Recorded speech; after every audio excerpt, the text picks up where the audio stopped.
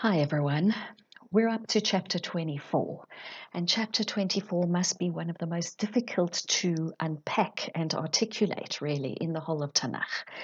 We've finally come to a crescendo where what has been boding or foreboding for the past few chapters finally arrives at the point of the beginning of the destruction of the temple and at a parable that is unparalleled in its ferocity. So chapter 24 opens with a date. It's the 10th of Tevet in the 9th year of the reign of Tzidkiyahu the king. And this was the day, as we know, that the siege was laid on Jerusalem, as we know from the book of Kings too.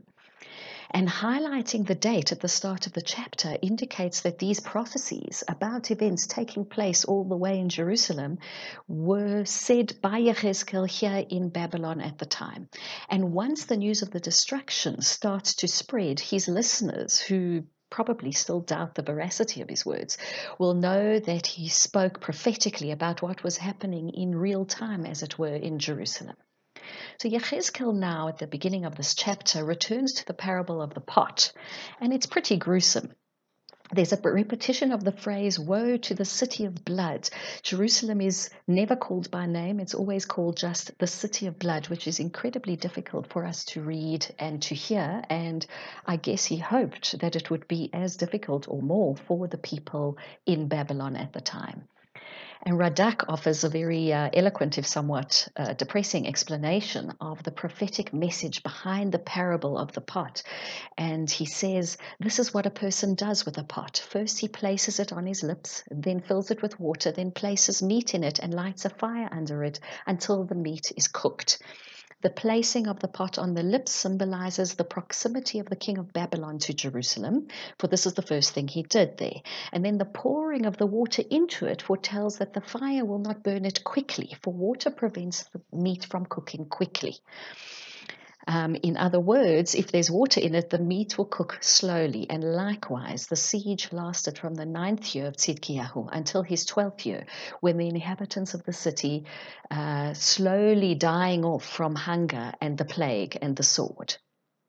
At this point, in case we weren't depressed enough, there are now two accounts of loss. There is the loss of Yechezkel's wife and the loss of the temple, both being given over in the rest of the chapter. So in verse 15 onwards, we see the word of the Lord came to me, O mortal, I am about to take away the delight of your eyes from you through the plague, but you shall not lament or weep or let your tears flow. Moan softly, observe no mourning for the dead. And the chapter then continues, the verses continue to say what he shouldn't do, which tell us what the mourning practices were at the time. And in fact, we get some of ours indeed from this chapter here in Yechezkel. And the chapter then continues to say, in verse 18, in the evening my wife died, and in the morning I did as I had been commanded. And when I spoke to the people that morning, the people asked me, will you not tell us what these things mean for us, that you are acting so? I answered them, the word of the Lord has come to me. Tell the house of Israel, thus says the Lord God, I am going to desecrate my sanctuary, your pride and glory, the delight of your eyes and the desire of your heart. And the sons and daughters you have left behind shall fall by the sword. And Yechezkel shall become a sign for you. You shall do just as he has done when it happens, and you shall know that I am the Lord God. And proceeds to say, you shall not mourn for the temple. So we have a couple of very difficult questions here. Firstly, how could God put Yechezkel's wife to death for the sake of a message? Secondly, why is there no mourning for her or for the temple?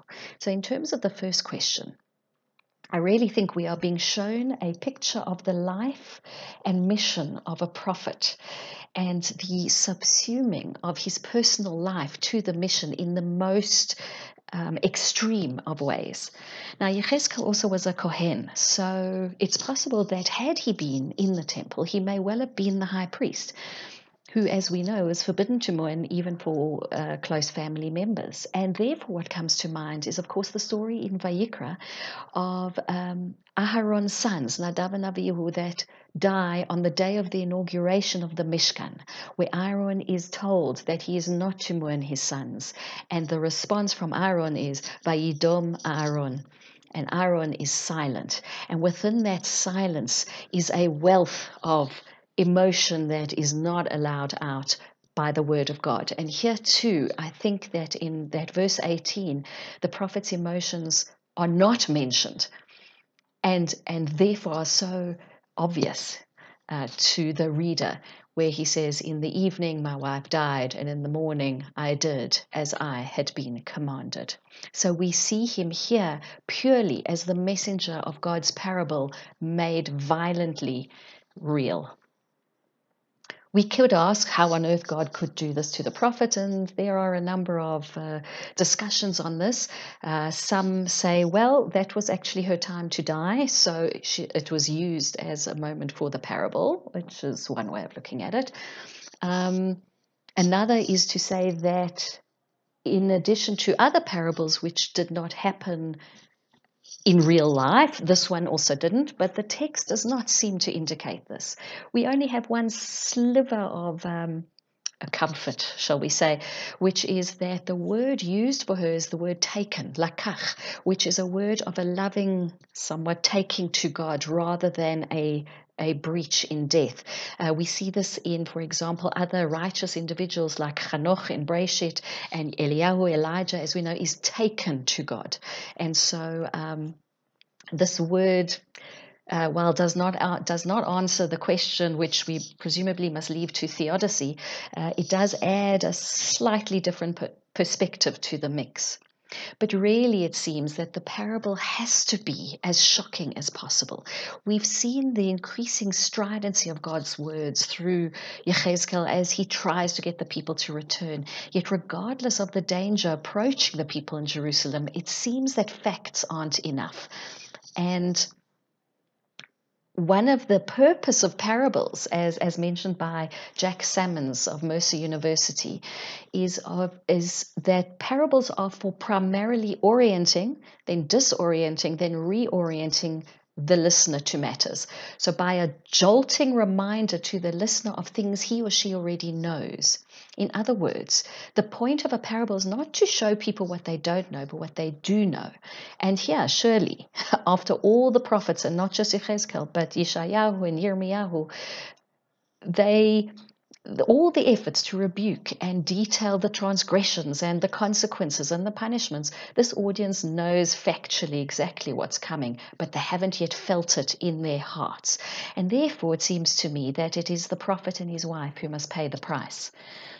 This is the ultimate service of the Kohen or the prophet to the people, where the prophet as bridge between God and the people means that the personal life of the prophet is swept aside or is used as an awful parable of the national life of the people in an attempt to get them to undo their society ills.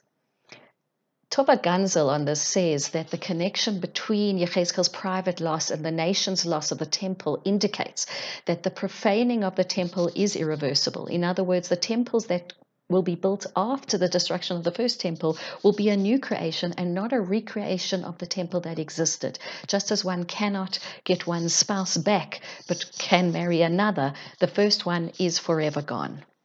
Now, why are the people forbidden to mourn? Rashi says that the people must not mourn because there are none to comfort you. There is only mourning where there are comforters. So in other words, giving comfort is itself the essence of mourning. The mourning customs exist to highlight a state that is so different and other from the rest of the living that it draws comforters to one side. And so here, in a large-scale catastrophe, according to this view, there is no room for mourning, since there is no one else to offer comfort as everyone is mourning. So it is the extent, excuse me, of the size of the national catastrophe. There is no one else to comfort. And the end of the perek then concludes with, in fact, the end of Yechezkel's period of being mute. And through this, there is the slight feeling of an opening to the prophecies that will now come after the destruction in terms of perhaps rebuilding. And this also brings the first part of this book to an end in this chapter, where it says from verse 25, Also, O mortal, shall it not be in the day when I take from them their strength, the joy of their glory, the desire of their eyes, and that upon which they set their minds, their sons and their daughters, that on that day he that escapes shall come to you, to cause you to hear it with your ears. In other words, Yechezkel will be proved right by the fugitives and the refugees that will arrive, the exiles that will arrive on their doorsteps in the not too distant future. And on that day, your mouth shall be open to the fugitive, and you shall speak and be mute no more, and you shall be a sign to them, and they shall know that I am the Lord. So what we see in these verses is a summary of the whole series of prophecies. And not only that, we see the prophet himself is the sign. And in the most extreme case here, with the death of his wife, which is bound up with the destruction of Jerusalem, but also the opening of his mouth is the beginning of the prophecies of a revival. So this chapter is a challenging one, but what we do see is a visceral view of prophet as the mouthpiece of God, no more and no less, with all the challenges and heartbreak that this brings.